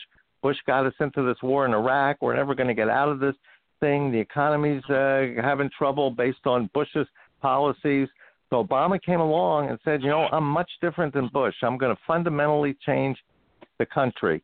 And as you mentioned, he was very popular personally. He could speak very eloquently, and he kind of mesmerized everybody and was able to win in 2008. But then in 2010, when people looked at his policies, they voted Republican, and the House of Representatives changed from Democrat to Republican. 2012, President Obama was running again. He was very personally, very popular, an excellent speaker. He was able to win. But then 2014, the Democrats lose the Senate. The Senate becomes Republican. Then in 2016, the presidency becomes Republican. And if you take a look around the country, about 2/3 of the states have a Republican governor and or a Republican legislature. Well, if the Democrats continue to emphasize these social issues and pull the party further to the left, which they're continuing to do, I think in 2018, this election in November, I think the Democrats are going to suffer even greater losses to the point where you may see 57, 58, perhaps as many as 60 Republican senators and a increase in the majority in the House. Now, while that's real strong for the Republicans, the way our system works, we need an opposing voice that makes a little bit of sense. So you don't want to see the Democratic Party completely die out. In fact, you'd like to see them go back to the party when John Kennedy was president, even when Bill Clinton was president in the 90s. Clinton said in one of his State of the Union speeches, he said the era of big government is over. So if you take a look at what Clinton said, he did a lot of bad things like signing NAFTA, the worst he certainly deal of did. all time. He absolutely did. Yeah, but at least he wasn't so far to the left that the people were rejecting the party. Look, the Democrats are always going to lean left. I mean, that's just the way they are. The Republicans are always going to lean right. But leaning is one thing, and reaching an extreme position is another. And that's the danger the Democratic Party is in today.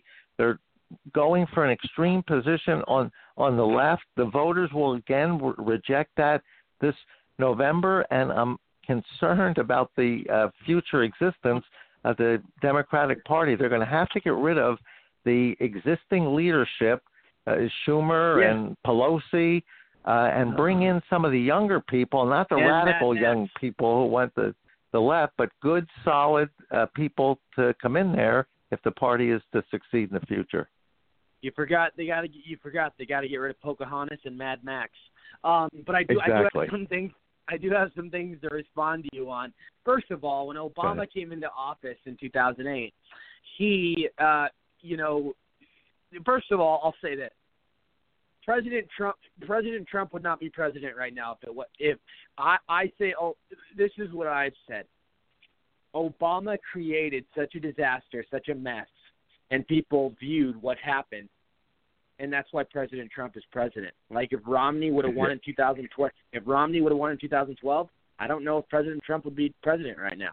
I think it was destined to happen for Obama to do 2 terms, and then everybody saw the real disaster he was. Some people sadly couldn't figure it out after 1 term. But I really strongly believe that. President Trump is here for a very valid reason and to fix the mess. I mean, this was destined to happen. And second of all, I've talked about on my show many times what you just mentioned. What the Democratic Party is doing right now with resisting and the hostility and the radicalization and the socialism and the communism and the entitlement It's awful. It's the same shenanigans and the riots they do and the anger and the violent protests. It's the same shenanigans they did in 2016 when they were trying to get Hillary elected. How did that work out for them? Trump won. They're doing the same exact thing. They're repeating the definition of insanity. Yeah. I see no difference. Yeah, and if they continue to do this, they will suffer large losses. I think what's going to happen is if it turns out that they do suffer the losses that I anticipate, I think the party is going to start to look at itself and say, where we're going to the left here and where some of the older established leaders in our party are taking us is not where the future of this party should be. So I think they'll take a hard look at themselves and they'll try to find some leaders who can really lead the Democratic Party and not in a way that pulls them further to the left. You have somebody like Cory Booker from New Jersey here coming up, but he's pulling the party even further to the left. That's not going to work. As I say, it's okay. It's okay for the Democratic Party to lean left, just as the Republican Party leans right. But there's a difference between leaning and falling all the way over to one side. So if they're going to continue to exist in the future, they're going to have to take a hard look in the mirror and say, what is it that the American people really want? And we're going to have to give them what they want. Otherwise, we're not going to be in existence. Yeah. Oh, 100%. Go ahead, Josh. Yeah, I mean, I just wanted to this is kind of a question as well as a prediction I'm going to make here, just because I wanted to get it on recorded here. I believe in the 2020 election that the Libertarian Party or another party is going to see a real boost from these Democrats that don't believe in the Democratic Party anymore, but also still want to be still are liberal enough where they don't want to go Republican. And I don't know if you guys see a similar trend or not. I would say something like that is certainly possible. We haven't had anything like that, I think, since the Whig Party went out of existence and the Republicans came in well over 100 and some years ago. Someone can check my history on that. So it's very difficult. But if something like that is going to happen, it will happen after the 2020 election or during the election, even when you're right, Josh, that people are going to say, hey, I'm not a Republican, but this is not the Democratic Party I thought I was in, and they may look for an alternative. And if there's enough of them, another party candidate could have a significant impact on the future of the Democratic Party and the future of politics. And I'm trying to think. I think the last time that it happened would have been Teddy Roosevelt. Actually, he had the Bull Moose Party, and I think around that time there was a kind of a 3-party system where they were kicking each other's butt. I think But obviously, the Whig Party was the last time where it was prominent enough where people actually remember the name. But Rory, I don't know what you thought about that. Here's what I see with the Libertarians. The Libertarians have always are tricky. They're tricky voters because it's a different form of government. It's a different form of political ideology. It's a different form of beliefs in certain aspects. So, that's why a lot of them, there's a significant amount that vote just independent because they're not happy with either candidate, which, my thoughts on voting for somebody that doesn't have a chance to win like an independent, I just don't know. I would, the Libertarians, the way they make their decisions kind of puzzles me sometimes because they'll vote for somebody who's not going to win, but they don't want to help somebody that could possibly, benefit their agenda, depending on what they're looking for. It's different for me. You know what I mean? It's different. In 2020, I see a lot more libertarians leaning towards Trump. Not on everything, on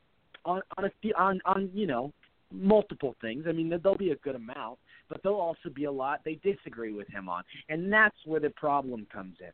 Because if you disagree with a candidate on a lot of stuff, it makes you think twice about voting for him. But if you agree with them at the same time about a lot of stuff, it puts you in that kind of mindset. I want to say that, the Ron Paul kind of libertarians, those types, will definitely be leaning towards Trump. Definitely, without a doubt. But then the Libertarian Party, then you got the left-leaning Libertarians, which are a little scary that, some voted for those are crazy. What's the green candidate's name? Jill Stein. Some of them voted for Jill Stein. Jill Stein, Yeah. So it's kind of it's a weird balance, I guess. Go ahead, Josh. This is Michael. I was. Yeah, go ahead. Yeah, I was just going to say, libertarians, in theory, I always like the fact that they want virtually no government involvement. And you figure, well, that's. Yep, I like that too. I like that part. I agree with that part. Yeah, I'm afraid they go a little too far. Sometimes, yes. Yes, absolutely. Yeah, anybody who favors limited role of government doesn't say that there's no role for government. So there should be some role. It is a very limited role. I think the libertarians sometimes want to take it a little too far, almost down to no role for government. Well, we do need government. There are certain functions that the defense of the country, setting up a legal system. I mean, you do need a government to do certain things, provide leadership. We all agree, or at least most of us here agree, that the role of government should be limited and small, but there should be some role for government. The libertarians, to me, always seem to want to take too much of the role of government away, and I think that can be somewhat of a problem too. Exactly. That's a very dangerous scenario when you want to. In a sense, that's anarchy. I mean, if they want to completely take everything away, but they're not specific enough with their laws and their guidelines and what they want to eliminate from government. I mean, there has to be more detail, and I think there's a lot of good ideas from libertarians, especially the ones that lean more to the right, that I think could be properly utilized and pursued in a great manner in D.C. With that being said, yes, I do want to say that the libertarian effect is really working with Trump, because look at all the regulations he's cutting. That's limiting government. That's really wooing them in. That's drawing them in. That's getting them excited, because that's what they want to see, essentially. Yeah, I mean, I know Josh is, Josh, you're a right-leaning libertarian. I know you want to speak on this. Go ahead. I mean, honestly, I agreed with pretty much everything you said, and I've never voted libertarian, but I would say I'm a Christian libertarian who sympathizes with the crazy libertarians. Right. And by crazy libertarians, I mean the anarchist libertarians. But right. I will say I think everything you said was really right, especially about when you say they're not clear enough with their policy. I mean, that was one of the reasons in 2016. Hypothetically, the libertarians should have taken a much bigger percent. I think it was 6% they took of the vote. That's so poor. It's ridiculous. It had to have been more. Both of these candidates are so hated by everyone. Why shouldn't they have taken a bigger vote? And the reason that they didn't was because they had a guy named Gary Johnson, whose policy literally was when asked questions, he would go, well, I mean, I really don't care. Let the states decide. And that was for everything. The guy was high all the time. Fine. Did you tell? I mean, he was all fine. pro. Yes, he did talk about a lot the pro pod. He always was talking about it. He did. Keep going. He did a lot. Yeah, I mean, but at the end of the day, you have to, and I've said this to all my libertarian friends. You have to say something that you have to make your policy clear on some things because, why the heck should I elect you president if your stance is to, I'm just going to sit here in the Oval Office and, drink champagne and eat some peanuts, maybe go to a Nationals game or two and let the states deal with all the legislation. And I'll peek my head out every once in a while to give a thumbs up when they pass something that takes away government. Yippee, yi-ki-yay, libertarians.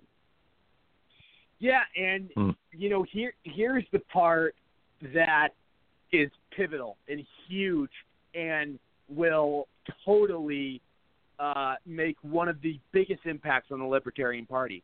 Trump is going to legalize marijuana. You watch. He's already talking about it. He's beating the Democrats to it. It's a huge advantage, and you can only imagine how much more voters he's going to attract. And you know what? The people that are on his side and are loyal to him are the Trump army. The Trump supporters never leave. So, the economy's doing great. Everything's doing fantastic. If Trump wants to legalize pot, it's a good business idea because you can make a lot of money, just as much as alcohol these days. People are smoking just as much as they're drinking. I think Trump, and there's already a big article about it in Forbes. Okay. It was either earlier today or late last night or something, but I read it, and he's beating the Democrats to it. He has a strong interest in talking about it, legalizing it. So that would be huge. Yeah, I agree. I think he is going to legalize it for just the reasons that you said. There's a lot of revenue that can be earned from it, and there's a lot of people that are going to jail who are not really criminals, but they happen to get caught with some. Pot. Yeah. Right, and the people are certainly not criminals, so there's no sense putting those people in jail and wasting the resources of the judicial system. So I agree with you. And every survey I've seen shows that a majority of the people favor at least decriminalization of pot, and many favor complete legalization. I live in New Jersey, and they have a Democratic governor Very who was just liberal. elected here. Yeah, all kinds of problems. Oh, your governor, man! I tell you, your governor is something else. Guy's something else. Yeah, he just raised taxes on corporations. He just raised taxes on the highest income earners. He's going to raise the minimum wage up to $15 an hour. I live in a resort community. Get ready for those kiosk machines with that $15 an hour. Get ready for the kiosk. They're not owners aren't going to be paid. They're going to be laying people off. That's exactly they don't right. Want to hire more. Yep, get ready. That's exactly right. But one of the things that Governor Murphy is doing is he's pushing to get marijuana, recreational use of marijuana, passed by the end of this year. There are a number of states, as you know, that have already done that. Yep. So for Trump to get out in front of this, I think is a great move, and it'll take something away from the Democrats. Yeah, I think everything Trump has done so far, as much as the press, 90% of the coverage of President Trump is negative, but in spite of being having the press against him, having every Democrat against him, and even some Republicans against him. He's coming up with some miraculous things and getting a lot of things done. I mean, the guy is a miracle worker. The guy is something that I mean, he's a profound machine. That's how I describe him. I mean, I'm amazed of everything. And with this marijuana thing, it should absolutely be federally legal. Just legalize it. Alcohol kills people every single day. Marijuana has never killed anyone. You know what I mean? Yeah. It's one of those things where you want to put more money, you want to put billions with a B back into the U.S. economy. I think so. I think it'd be very smart.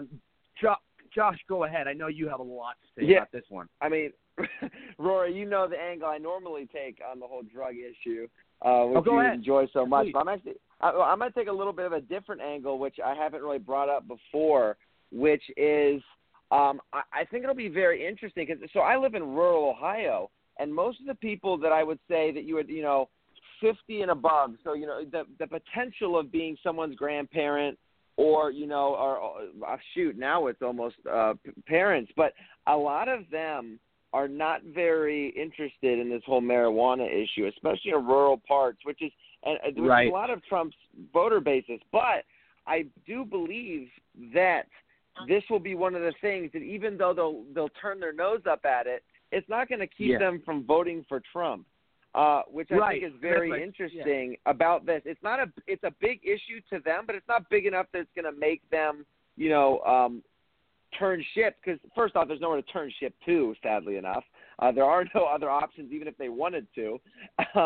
As well as I think they're going to realize that it's not as big as a deal as they think it is in their head when they see it in practice. Yeah, I agree with that. And even if some of Trump's supporters are not completely on board with that, there's so much else that Trump is doing that they'll stay loyal to him. And he should be able to attract some people that may not have considered Trump, realizing that, Trump is not as bad as people thought he was. Frankly, I think the Democrats are missing a tremendous opportunity. They should be working with, while Trump takes very conservative positions, he's much more compassionate than other conservatives may be. And as a result, the Democrats could be able to get some things through here that if you had a little stricter conservative Republican, you probably wouldn't get through. I think the Democrats are missing a tremendous opportunity by not trying to work with Trump rather than fighting him all the time, which is what they're doing. Go ahead, Josh. Yeah, he has the ability to be so bipartisanship, and they just refuse to work with them. They're really taking a major L, and they're handing it to themselves. Yep, exactly. They really are. And go ahead. I was just going to say, Rory, I'm on the East Coast. It's quarter after 12. 5 minutes left. If you want to stick to the end of the show, we got 5 minutes left. Yep. Okay. I'll hang in there. Good. Okay. Cool. Yeah. I just wanted to mention as well. With the going back to the pot thing, that there's just so many positive aspects to the whole idea. Yeah. In fact, there's very little negative. Exactly. Business owners can grow. Employees can be hired. The government can. We could put a lot of money back in the U.S. economy. It's a great thing. It really is, and it's something that needs to be addressed and utilized soon. And I think Trump will, because it's already getting his attention, according to people that work with him. But here's the kind of stuff that is sickening to me. We've seen all the the liberal antics, the Hollywood madness. I can't even believe some of these idiots. Stormy Daniels was just arrested. You got George Lopez. Yeah, and we got George Lopez, who I can't stand, faking like he's pissing on Trump's star. George Lopez with his small pecker. I'm tired of George. I'm sick of George Lopez. He always trashes Trump. He always, every single time he gets a chance, he bashes Trump. It's all about. They're like a cult. Like all these. There's a lot of conservatives in Hollywood. Don't get me wrong, but the liberals are the majority. Oh my God! And we have. It's a disease. It's an epidemic.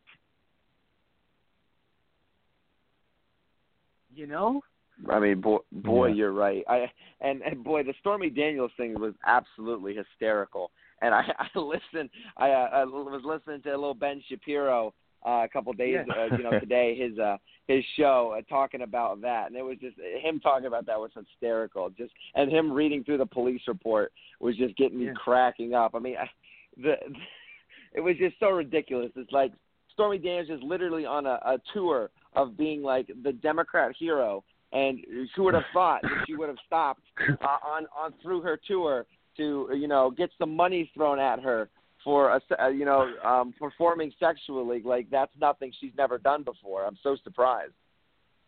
And even the city of West Hollywood gave her own day, their Stormy Daniels Day, and she gets a key to the city every year on her day. It's pathetic. It's absolutely like they can keep that day. I'll be staying home. they can keep that day. And now apparently Sacha Baron Cohen, Borat, has a new show where he is. Apparently he dressed up as a veteran and tricked Sarah Palin into an interview, and now there's a lot of backlash. And he also he's doing all these different pranks, and I'm curious to see it's just all this nutty. It's just nutty. And then you got Tom Arnold, who is doing a show, the Finding the Missing Trump tapes of him saying indecent things on camera, or him and the woman, with the woman in the pageant. But they're not going to find anything. There's nothing there. It's just all, and people buy into it. It's so funny how people buy into it. Yeah, and Rory, I know there's only a couple minutes left, but I want to touch on the Sarah Palin thing real quick. Yeah, 2 minutes left. I don't know how low. Yeah, I don't know.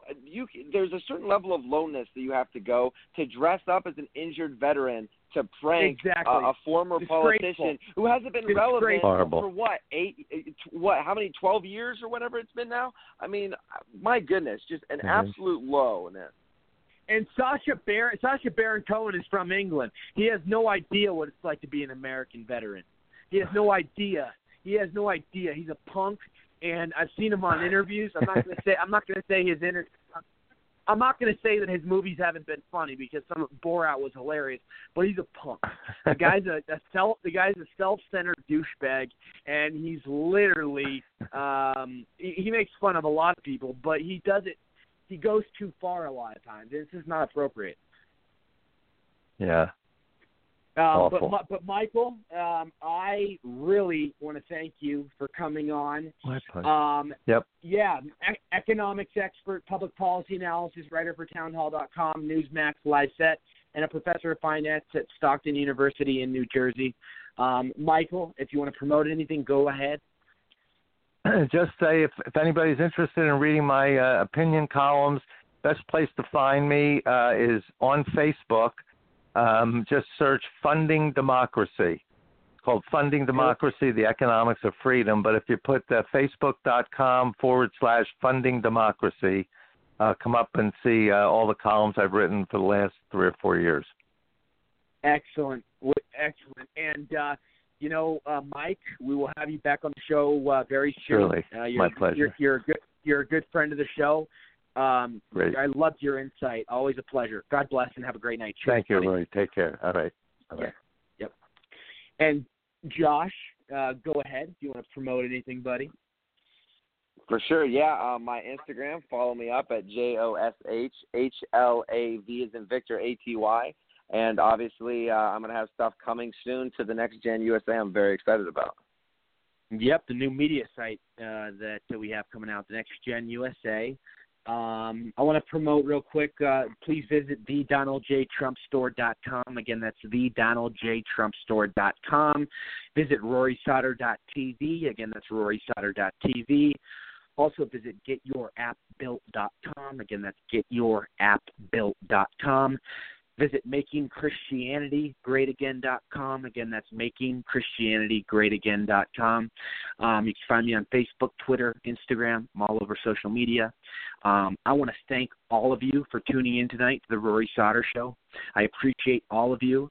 My audience, my advertisers, the guests were fantastic, so God bless them. Thank you to my co-host, Josh, as always. But anyways, good night, everybody. We will see you next week. I'm Rory Sauter. Cheers. God bless.